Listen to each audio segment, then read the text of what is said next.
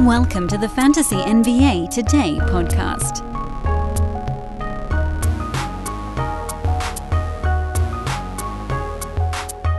Gee, I wonder if we have anything to talk about on today's show. Holy smokes, 15 games on Monday night. Nothing tonight, so at least we get a little bit of a breather after getting through this podcast. Still, I have all sorts of stuff I want to do on social media today. I don't know if I'm going to be screaming into the void over there or what, but hopefully someone will be around to talk basketball with me. These are the days, actually, where I find myself having the most fun, which is weird to think because for so long, all we wanted was for games to happen. And then you get this big day, and then you're just kind of exhausted. But this is a great day. The day with no games or even a light card, where you can assess your team. You can take the time to really dig in because you're not forced to focus on the nightly decisions, the sit-start stuff, the waiver wire. Like, there's no immediate action that needs to happen. So this is a great day to set up an Excel spreadsheet if you want to see how your team is performing so far.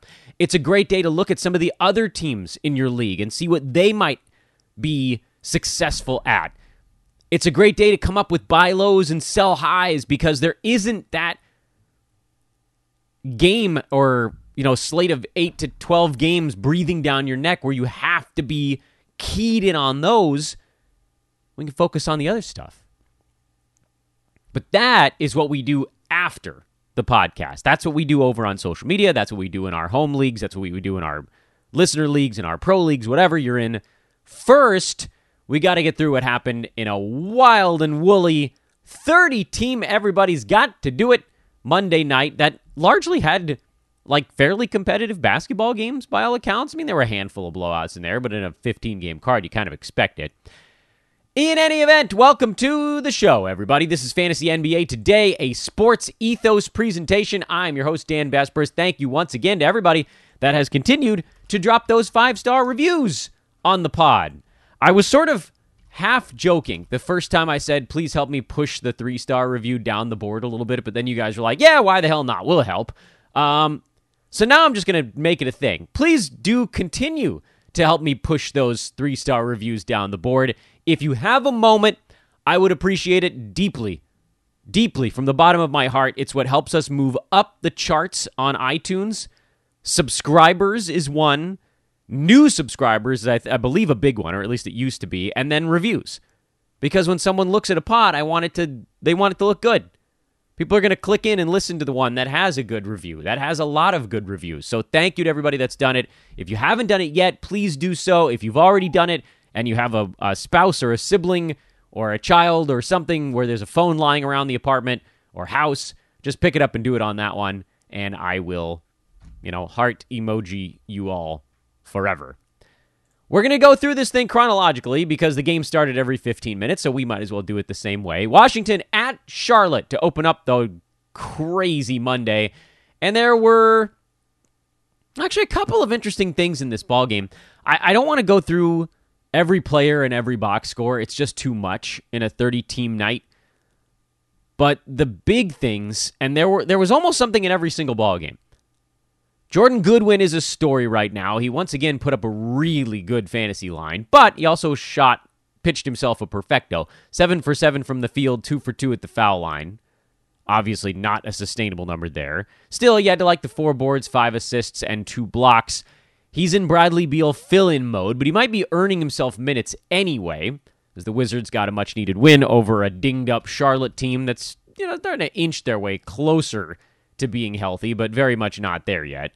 The Hornets are now 3-8, and this was, of course, the big fear. They opened 3-3, and they've just sort of run out of gas here without LaMelo Ball and without Gordon Hayward, and then for Rozier for a little bit.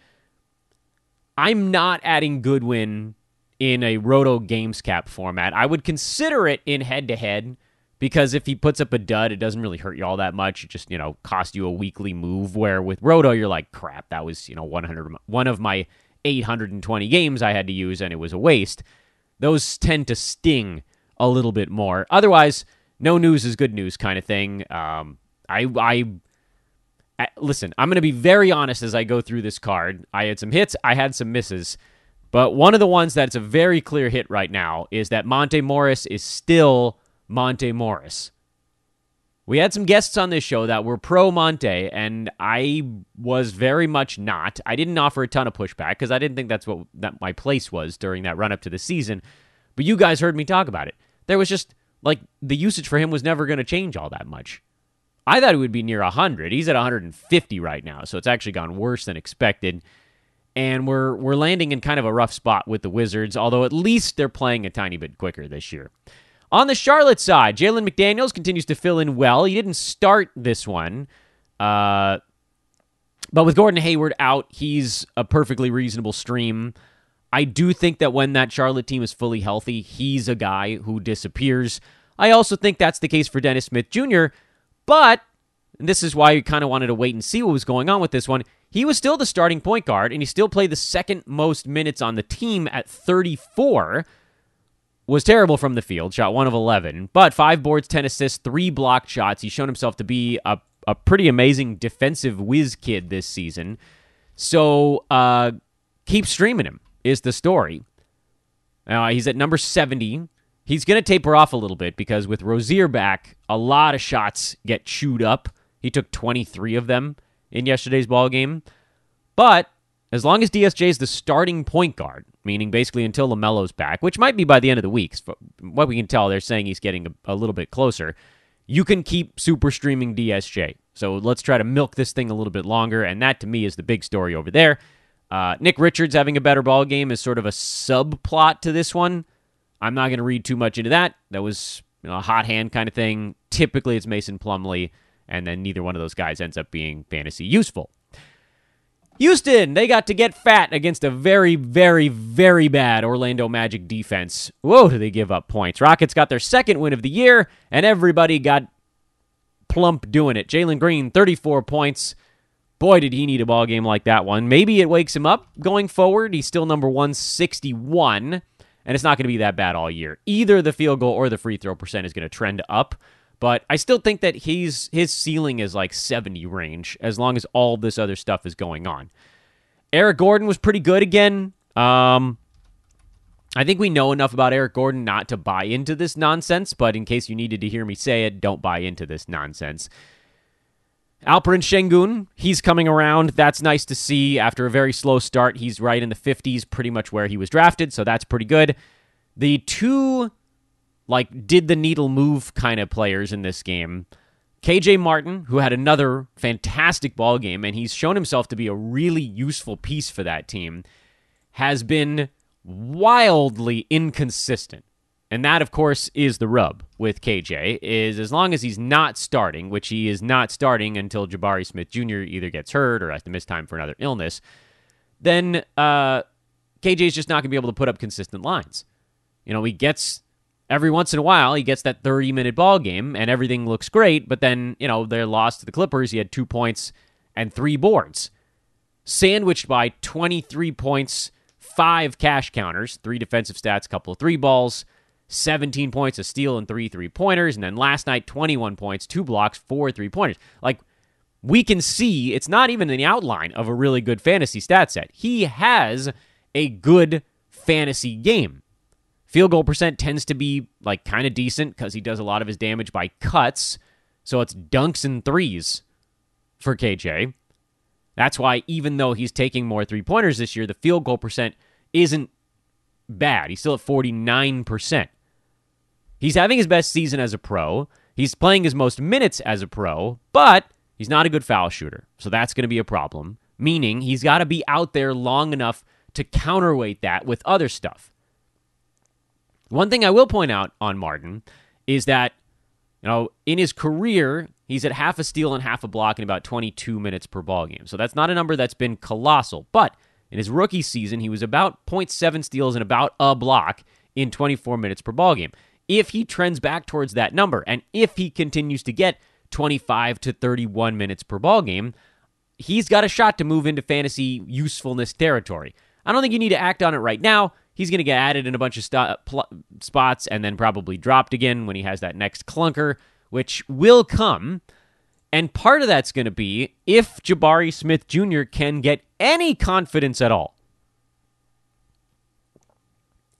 Right now, he doesn't believe he belongs. And they'll just keep playing through it because, he's their number 2 pick and number 3 pick rather. And that's what you do with a high ceiling early lotto pick. But right now he doesn't believe that he can hang. He's making mistakes. Balls are just going through his fingers. He just looks lost. And at some point, he's just going to snap out of it. He's either going to talk to a sports psychologist or he's just going to keep shooting and keep playing until the game slows down a little bit. I wouldn't be surprised to see him get dropped in a lot of spots. His rostership is down. It's at 77%, which is still way down from where the season started in the mid-80s. It hasn't, fully locked in yet because he had a couple good ball games right at the start of the year. But right now, he is in an unbelievable, deep, dark slump. And if he gets dropped, you go get him. If he doesn't get dropped, you go try to get him. Because he's been so terrible to this point that anybody that drafted him is going to be thinking about what they can do. He's outside the top 200. And it hasn't really been close for a little bit. He's shooting 30% from the field. Yikes. But he's averaging a block, almost 6 rebounds, almost 2 3-pointers, while basically making nothing. You can see what happens if it comes together. What I don't know is exactly what it would take to get him. That's always kind of a hard thing to figure out while rambling live on a podcast. But I've got to think that if you got someone with little name buzz that's hanging around 100 that maybe you think is going to fall back, but people like the power in their name. I don't know. Kevin Porter, his teammate, would be an interesting name to throw out there. He's at 111 because he's scoring, rebounding, passing, and getting steals, but he's just atrocious in field goal percentage and turnovers. So that's a thing that's sagging you down. Spencer Dinwiddie at 114. Those guys have some name power. Draymond, I think he's going to have a very bad season this year. I don't think he's going up from here. I don't know how many other. Malcolm Brogdon at 126. He's scoring a little bit, so maybe that gets it done. I doubt it. Kuzma at 130. That would be one that has some name power. If you can go give up somebody with a little name power and some points under their belt, you might be able to get this thing done. No real news on the Orlando side. Jalen Suggs showing himself to, as we kind of expected, not really have a 9-cat fantasy game. He'll score a little, he'll get you some assists, he'll get you some steals, but his free throw percent is terrible. Oh, so terrible. He's going to turn it over a bunch. He doesn't shoot 3-pointers. I don't think he needs to be started. I know that there's a lot of Suggs hype going on right now, and that's okay because he actually looks pretty freaking good when he's out there. He looks the part. But fantasy-wise, the holes, I think, are too tough to overcome. I think both percentages are going to be rough. Turnovers are going to be high. No 3-pointers. You can't be a negative in 4 categories unless you're an absolute behemoth in the other ones. And he's not. He's not. He's merely okay in the other ones. So if you're squatting on Suggs, I don't think that there's a huge reason to do so. He's number 219 in 29 minutes per ball game. I just don't think it's there. You could look at it and say, yeah, his free throw percent probably comes up from 57 to mid-70s, but that only gets him from top 200 to top 150, top 120. His steals are super high right now, and the other stuff is probably going to stick. I'd rather wait and take a shot on Markelle Fultz when he comes back, and the more I watch that situation, the more I think he's probably the better fit anyway, but we'll see. The Bojan Bogdanovic slowdown has come. We always kind of knew it would. He's down to number 75 after sitting inside the top 20 for the first 2 weeks of the year. And look, this is expected. And a couple of really bad shooting games has brought him down more to kind of where I think folks expected him to be.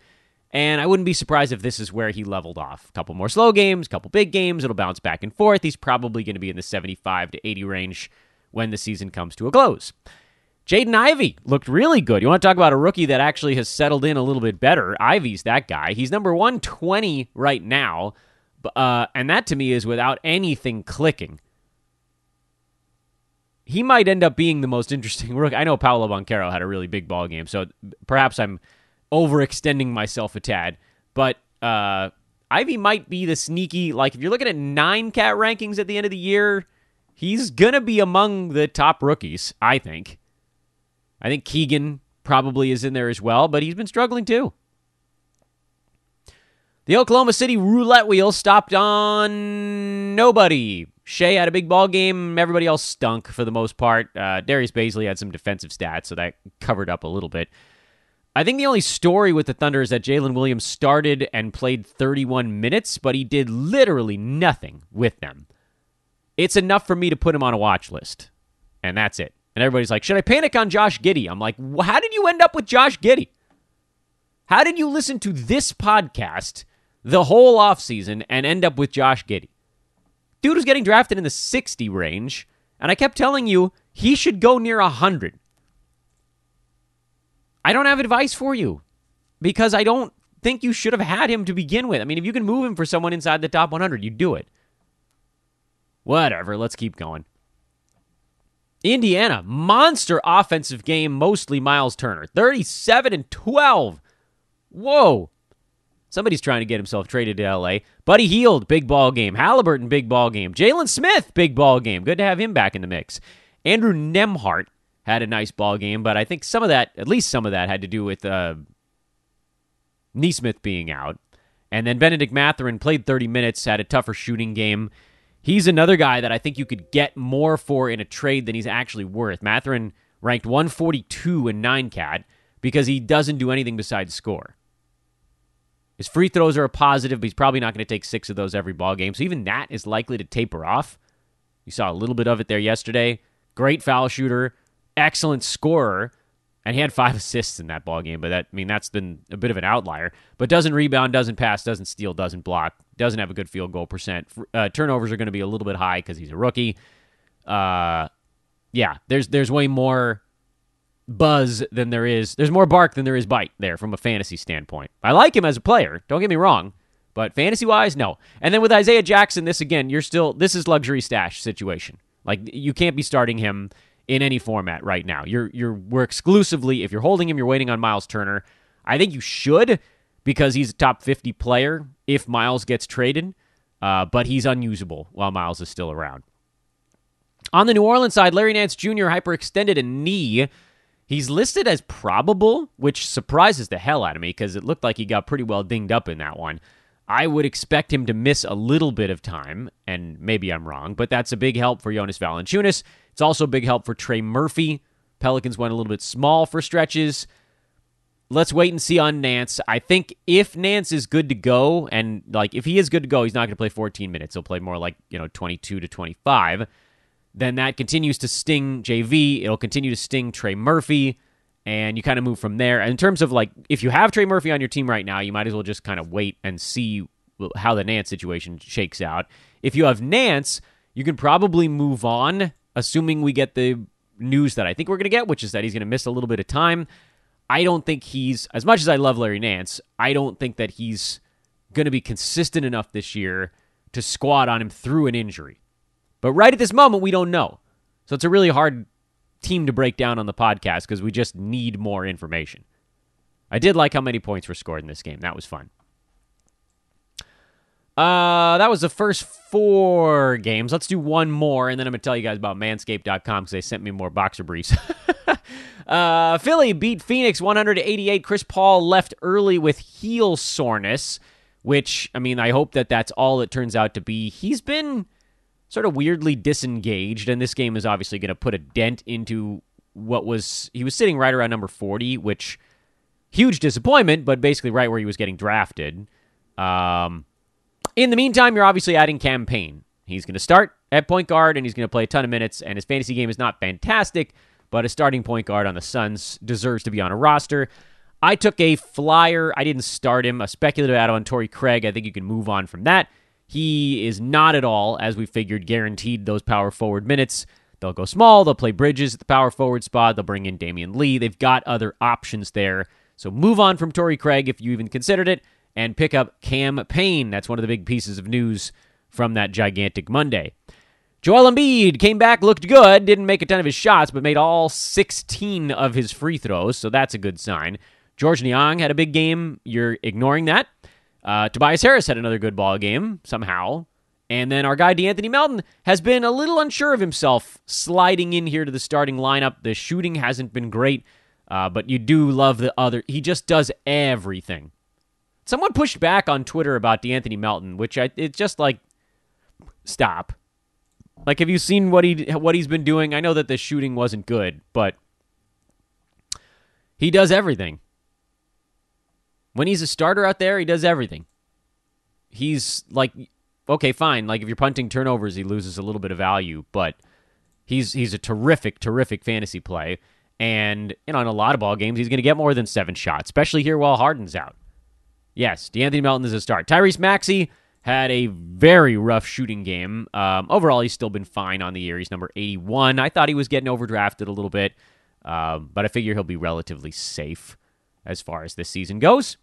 And that brings us to our Manscaped visit, because those guys had the kindness to send me another pair of Manscaped boxer briefs, and they're sweet looking, man. You guys got to check out the clothing that they offer.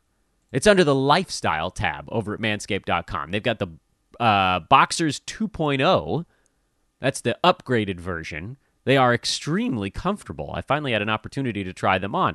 They have the old-fashioned Boxers, the 2.0, and then they've got the original, the it's not called the 1.0, but that's the first one. They're really quite fancy. Like, it's fancy underpants. I don't know if you've had fancy underpants before. I never have. I've never had fancy underpants before. The 2.0 is on sale now as well, if you're thinking about it. It's got a little new tab. It's got like a gold band at the top. It's only $26 right now for a 3-pack of premium ultra soft boxer briefs. And if you use our coupon Ethos20, you can take another 20% off of that bad boy. You guys can do the math. 20% of $26, that's $5.20. So that gets you down to about $20, a little over $20, plus free shipping with our coupon. It's tagless, which that's nice, and it's got a cooling, moisture-wicking fabric, which I don't know that you need it as we go into wintertime, but come on, I think we all need it a little bit. So they got cool stuff all across the board at manscaped.com. Also in lifestyle, they've got 2 different kinds of colognes. I don't wear scents, but perhaps you do. T-shirts, they've sent us a bunch of those. They're wonderful. My wife wears them as nightshirts. I wear them when I'm milling around the apartment. They've got a travel bag. Lip balm, they've sent us those. I used Manscaped lip balm on my 5-year-old because it got cold out and he was getting chapped. It's a wonderful partner to have. You're going to love what they've got over there. The lip balm is great too. And then, look, I can't do a read for Manscaped without reminding you that my wife's like, you got to tell them about the nail clippers. The shears. I forget exactly where I figured out where those were. Was that under tools? Yeah. The Shears 2.0 is under tools. That's $20. And then use the coupon. You can get it down to 16 with free shipping. It's worth it. You will not ever need another nail kit as long as you live. Don't pick your nails. Use Manscaped stuff. Ethos 20% off free shipping. Let's go to the next ball game from Monday. This is going to be a long podcast, guys. Buckle up. Atlanta blew out Milwaukee. That's a weird one. Like, the Bucks just weren't. They didn't have it. Giannis wasn't good. Drew Holiday was actually kind of okay, but had 8 turnovers. Brook Lopez still was fine. 11 points, couple of blocks, 3 3-pointers. That's a good way to salvage a game when your team is getting blindsided. Brook is still number 20, by the way. We're 10 games into the season. We're about 12% in. And, he's still a second rounder. I know it ain't going to stay all season long, but every time I look up, it's like, oh, Brook had another good ball game. Not a huge one here, but like if you can be okay in a game where your team's getting blown out, then call it a win. Meanwhile, on the other side, minutes were distributed strangely. This is a game without Trae Young. Of course, it's going to start everybody talking. Are the Hawks better without Trae Young? The answer is no, obviously, but DeJounte Murray is amazing. And DeJounte Murray's probably a better basketball player than Trae Young. Better offensively? No. Better overall? Yes. No adjustments of any kind in this ball game. It's a blowout, so just sort of throw it out. The one thing I would continue to note on the Hawks is that Clint Capella is not going anywhere. He's number 56 in 9-cat after that one Gigantor game. He's pretty much where you would want him to be if you drafted him in the 80 range. And they are better when he's protecting the rim. It's as simple as that right now. Portland went on a crazy run at the end of their game in Miami to get the win. You heard that before? Yeah, Damian Lillard-led teams tend to play extremely well down the stretch, although it wasn't really Dame that did all of it. He was fine. Seemed a little rusty coming back from his calf injury. He'll be fine. Josh Hart, good to see him looking good again. Nurk couldn't shoot, but made himself useful in other ways. Although they were actually quite bad when Nurk was on the floor. Blazers did their damage when he wasn't in there. Jeremy Grant had his sort of big pop-off game despite Lillard being back, and that got him all the way up to number 136. It's just not going to be an easy year for Jeremy this season. His field goal percent is fine. His free throw percent is low. Those things probably, one goes down, the other goes up. They're just like, if he's not maximum usage Jeremy Grant, he's not going to be as great. Anthony Simons, similar story. He took 20 shots, so that's good for him, but he needs maximum usage. He's taken 18 shots a game. A bunch of those came with Dame out. Simons is a sell high. I feel pretty confident in that one. And then everybody else, you can just look the other way. Jimmy Butler, 6 steals in this ball game. Who doesn't love a good Jimmy Butler mega steals game? He pushed himself up to number 15 on a per-game basis. Yeah, he missed his couple of games with a hip thing, and 3 weeks from now, he's going to miss 2 more games with a hip thing, and that's the way it's going to be with Butler, but you knew what you were getting into. He was getting drafted in the middle of the 3rd round, which is just absurd given his per-game upside. He could even be better if his field goal percent trends up towards 48 instead of 46. If he stays remotely healthy, he ends up as a fantastic fantasy grab this year. Meanwhile, his buddy Kyle Lowry had another great ball game. He's number 53 on the season and still shooting under 40%. Lowry looked great. It helps a little bit that Butler missed 2 and now Heroes missed 1, so Lowry's had a couple games here where he's been able to do a little bit more. But overall, he's just been good.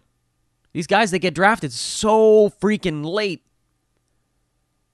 Gabe Vincent played pretty well again. He's a better reality player than he is in fantasy because oftentimes, like he got 35 minutes here, and some of that was the Tyler Hero situation. He's just not going to get 35 minutes every night. Conversely, some of that was also due to Max Strus being in foul trouble, but he still got his 4 3-pointers. Brew has been talking about how good Strus is for about 2 years now, and folks are getting to see it. He unfortunately doesn't do much besides hit 3-pointers, but I think you can probably file him into that bucket of when the Heat are healthy, Strus is fine.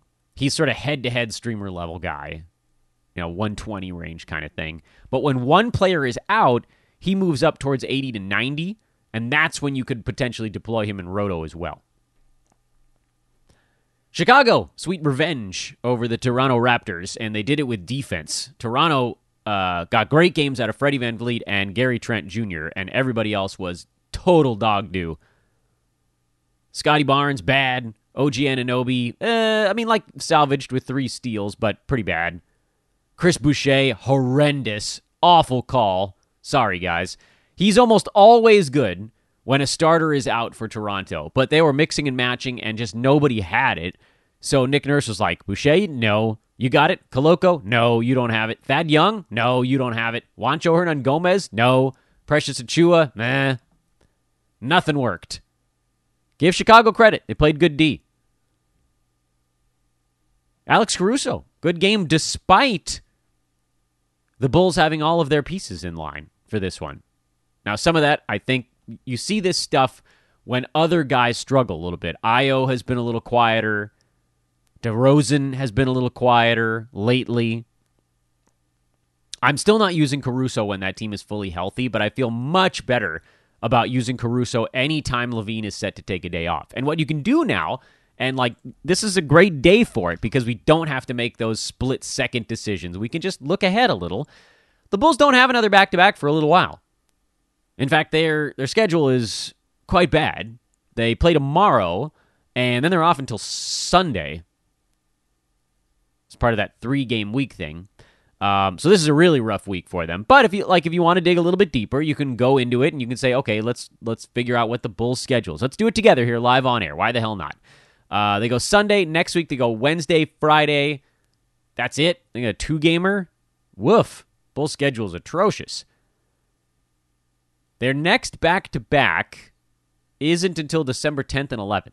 So if you're looking for when Zach LaVine's going to get a day off, that would be it. And that's a month from now, if you're thinking about Alex Caruso. Now, if someone gets hurt, that's a different equation. But this is how you have to kind of plan ahead a little bit. When the Bulls are fully healthy, I don't know if Patrick Williams is inside the top 100. I'm shaded towards no.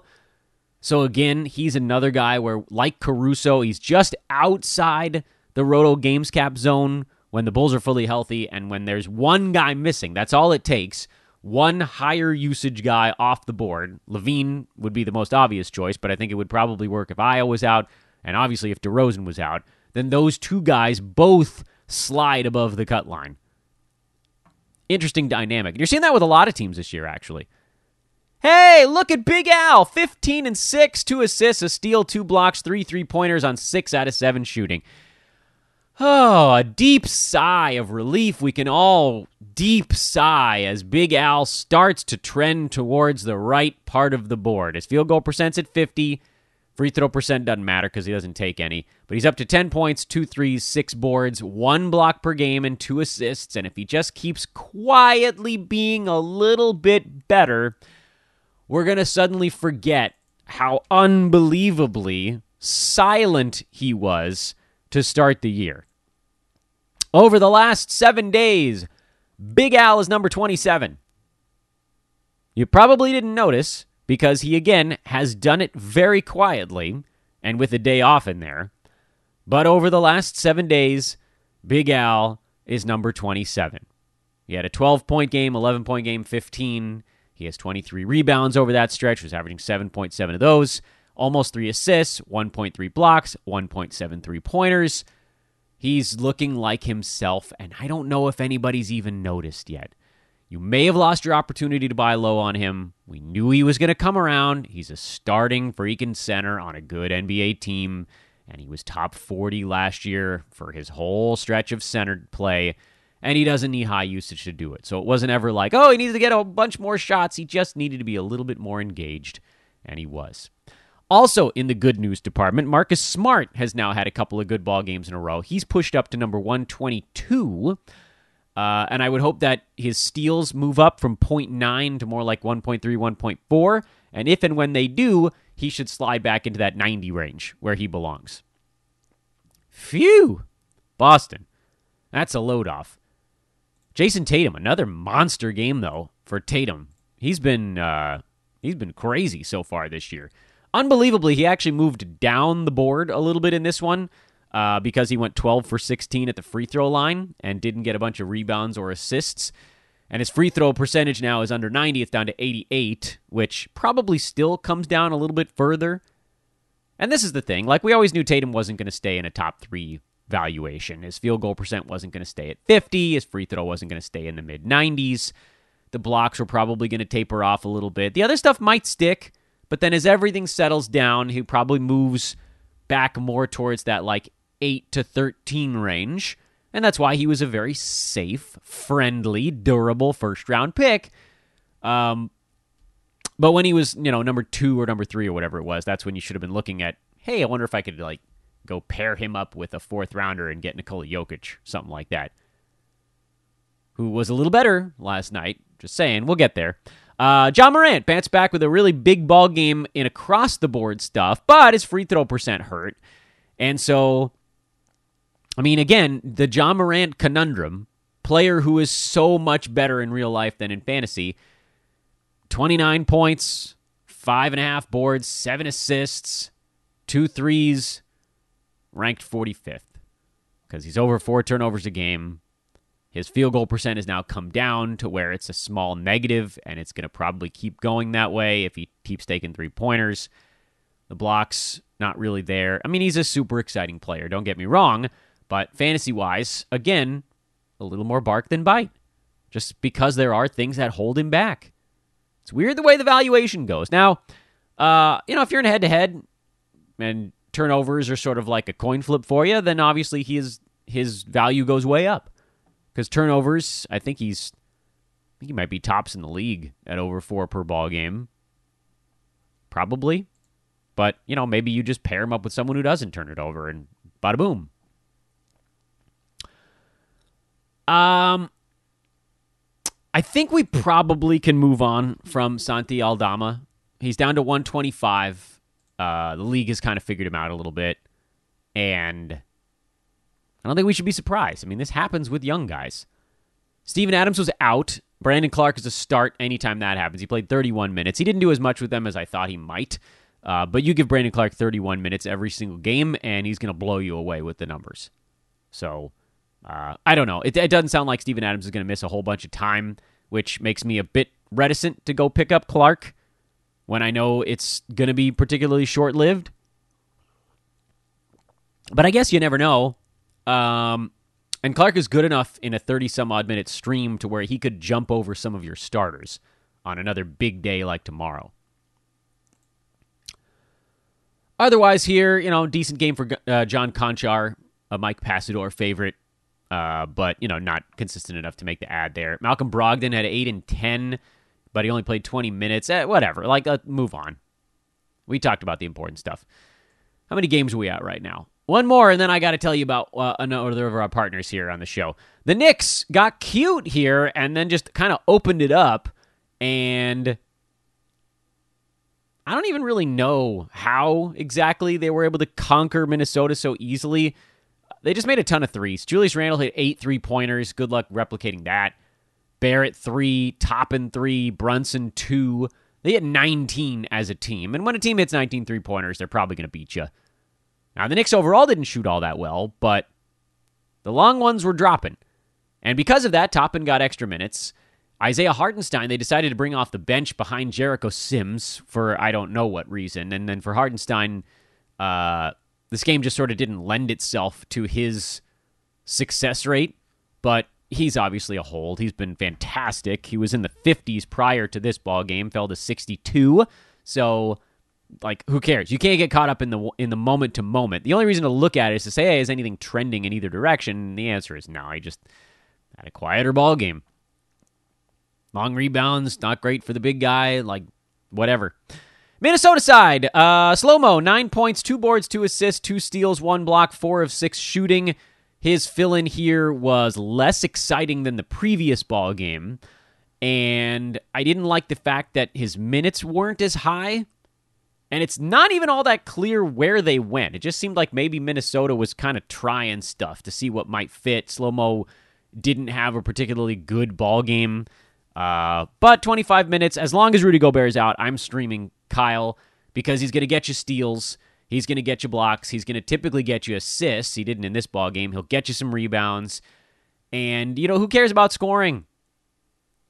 4 of 6 shooting. He'll get you field goal percent.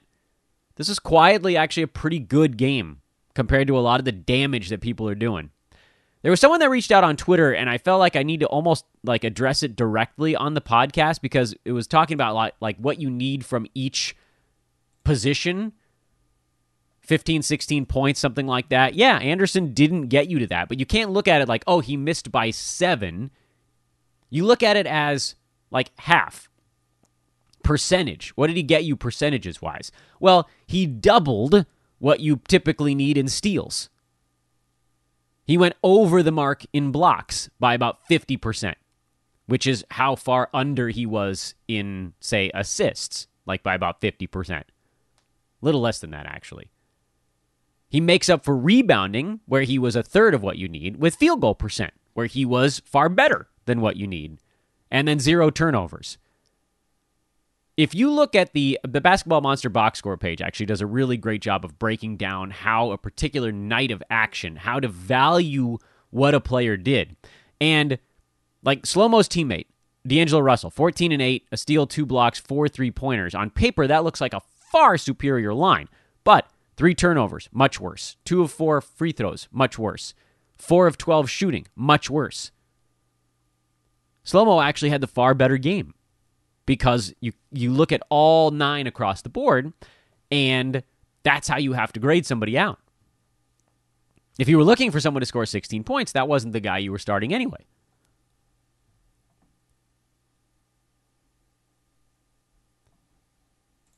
As I hope you did what I asked you yesterday and checked out our pals at ThriveFantasy.com. Remember, on yesterday's show, I said, look, here's what I'm going to do. I'm not even going to tell you about them. I'm just going to make you promise during an 8-second silence to go visit their website. Well, today, I'm going to tell you about them again. Because for a limited time, promo code ETHOS gets you a up to $250 deposit match bonus. I think you could go in, put $50 in, get the $50 deposit match, and that way you got $100 to play with. That's a pretty good, easy way to start. You got $50. I know you do. Drop it in there and go turn it into more. Because at Thrive Fantasy, you're just playing with prop bets. And our DFS experts here at Sports Ethos can get you started with Thrive prop bets. You just pick 10 out of a list of 20, overs or unders. And if you're good at it, you win money. But the beautiful part of the deposit match is that if you want to enter like a $20 contest or something like that, the first 2.5 of those are pretty much on the house. Win any of them and you're up at that point. The rate that you have to hit, thanks to the deposit match bonus, is so low. If you put in $100 and they match you with another 100, you got $200. Let's just say you're going to play in 10 $20 games from that point on. If you win 5 of those and basically break even, I think there's probably some vig you lose, you stay around the $200, which is the 100 you put in and the 100 they gave you. Meaning if you go 50-50, you're up $100. To lose 100, I think you'd have to go, 2.5 and 7.5? Am I getting that right? 50 minus 150? Yeah, which obviously you can't do. But effectively, you have to win a quarter of your games to break even over that stretch. No, that can't be right. Is that right? I'm trying to do this math on air and I'm totally screwing it up. Yeah, because the 2.5, each one is actually worth 40. Yeah, that makes sense. Okay. So you only have to win a quarter of those to break even. Anything better than 25% and you're up at the end of it, which is why the deposit match is so great. Because they're giving you this unbelievable opportunity to go from needing to win more than 50% of your games to make money to just needing to win more than 25%. So check out ThriveFantasy.com. Prop up today with promo code ETHOS or click in the link. We have the link in the description of every single podcast we do here on Fantasy NBA Today. Let's dive back and get into those last 5 ball games. Denver beat San Antonio on the road. It never really felt like the Nuggets cared that much about this game. They knew they could just be better. And they were. Big games for Jokic, Michael Porter Jr., KCP was good again. Jamal Murray missed 2 free throws and had 4 turnovers, but overall, everything else is trending in the right direction for him. Aaron Gordon was better. He had 5 defensive stats, but I still don't trust him. He's the one starter there that I don't think is inside the top 100 at the end of the year. On the Spurs side, Trey Jones, big game. Keldon Johnson, big game. Jakob Poeltl was better. Thank goodness that finally happened. Devin Vassell was fine. Missed a bunch of shots, but he was fine. Josh Richardson came back and hit 8 out of 11 shots and 4 for 5 free throws. I don't expect to see that happening every night. This is a game where the Spurs were like, look, let's just go be more competitive. Is there a chance that Jay Rich maintains value when that team is healthy? Yeah, I'd still rather just wait and use him when Vassell is out. I don't know what Keldon Johnson's doing with these 6 turnovers. Keldon, you got to take it easy on those. You're averaging 3 turnovers a ball game, and that is artificially depressing your numbers because otherwise they've been fantastic. He's number 50, despite 3 turnovers a game. Oh, God, we got to finish this up before I run out of gas. Brooklyn lost in Dallas because Kevin Durant had a stretch, 62? No, not right. 60-some-odd consecutive free throws made, and he finally missed one with a chance to tie a ball game. So then they had to force miss and the whole thing. Royce O'Neal was fantastic. He played 41 minutes in this ball game. That pushed him back up to number 65. I don't even know that we need to talk about him anymore. Nick Claxton had another good ball game. I'll admit, I was wrong. I thought that if you sold him when he was going full punt free throw mode and he was ranked near 100 and you could still get like a 75 range guy, I thought that was a good idea. Now it's looking like you might be able to get more than that. Because despite the free throws, he's actually been kind of brilliant in everything else. So I had him too low. I mean, it wouldn't have been the end of the world if you got a top 75 guy. But right now, he's crushing it, and the defensive stats are through the roof. Joe Harris had his first decent ball game of the year, 14, 5, and 4. I'm not going to do much with it. Same story with Cam Thomas. He's been really good filling in here for Kyrie coming off the bench and scoring, but I'm also not going to do anything with that. I mean, I do think Kyrie's back soon. It feels like he's trending that way. And then with Cam Thomas, things are going to level off. He's on like a little heater here, getting some action. He's looked good. He's played hard. But yeah, I'm not taking the plunge there. Tim Hardaway Jr. Hurt his hip on the Dallas side, and it feels sort of mean to say that there's a little bit of good news mixed in with that because you never want to see somebody get hurt. But what it does do is it likely opens up shots for some of these other wing guys that, in my estimation, have a better chance of getting inside the top 100. Most notably, Dorian Finney-Smith, who had 18 points, 3 boards, couple of 3-pointers. Again, only 9 shots. Did, however, make all 6 of his free throws, and still isn't close. He's number 172. But he still feels like the one guy in that group that might be able to squeeze his way towards the top 100. Meanwhile, Spencer Dinwiddie had one of his bad games, and he's now fallen back outside the top 100. And the Mavs, once again, are a team with only one player inside the top 100, and it is the superhuman ability so far of Luka Doncic, who's been crazy good. He's shooting 52% still from the field. I worry, though, if he starts to get dinged up and tired, what happens to this team? Because there's just nothing behind him. Oh, well, worry about that when you get there, I guess. If you got Luka early, I know you're not moving him, but you should. Like, if you can pair Luka with a 4th or 5th rounder against Jokic, you should. If you could go straight up for Steph, you probably should. Speaking of Steph, oh my, 47 points, 8 boards, 8 assists, 7 3-pointers. Steph is now shooting 51% from the field. He's passed Shea for the number 1 spot in fantasy. And, yeah, he's been unreal. And, like, he was always a bounce-back candidate after a poor field goal percent season last year, but I don't think any of us thought it was going to be this amazing. Holy moly. Warriors kind of stole one here.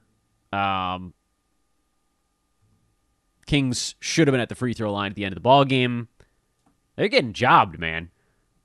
Andrew Wiggins, still a second rounder. Yet another big ball game again.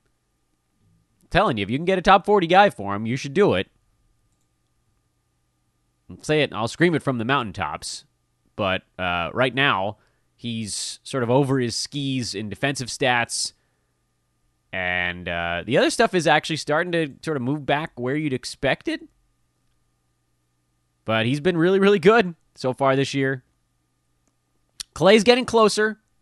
Still have a little buy low opportunity here because he still can't shoot. In any event. Kevin Huerter, a little bit better. He was a hold. He had one bad ball game. Keegan Murray is another guy you should be looking at as a buy low. I really hope that, like, the more that you see what we talk about on this pod, the more that you trust that I have your best interest at heart. Rookies almost always struggle at the beginning of the season. I would argue Banchero is like maybe the one who's not. He has his own stuff going on. You know, the low free throw percent on super high volume, the field goal percent on super high volume. But like overall, Banchero looks like a grown man. Among the rookies, he's the one that truly looks like a grown man. The rest of these guys, they're figuring it out. They're getting their butts, they're getting knocked on their keisters. They're getting beat up. They're getting used to the travel, the schedule. And it takes time. But Keegan's like around a steal and a block per game, couple of 3-pointers. You know that field goal percent is going to tick up a little bit as he figures it out. You're going to see the rebounds tick up as he figures it out. There's a lot to like about him. He's one of my favorite rookies on the board for fantasy. But the reason I told you guys not to draft him was because it's always so bumpy early. I think it probably takes more to get Keegan than it does to get Jabari Smith Jr. right now. And the problem is that whoever drafted him is probably going to be a little too attached. But like if you have like a Josh Hart, who's a reliable 90 to 100 range guy, you should throw him out there. Trey Jones would be interesting because he's probably going to be in that range. I don't know much higher I would go with some of these other names because they're maybe a little bit too powerful. Kelly Olynyk probably wouldn't get it done, but worth a try. Anthony Simons would be an interesting one to throw out there. That would almost definitely get it done. You lose that trade for the next month and a half. So if you did it, I don't want you coming back to me like, Dan, it didn't work immediately. Yeah, well, it's not going to work immediately. Let's talk about Malik Monk. He's up to 129, and he's been trending in a positive direction. My concern with him is always kind of the same one, which is, what happens on the day when the shot's not falling.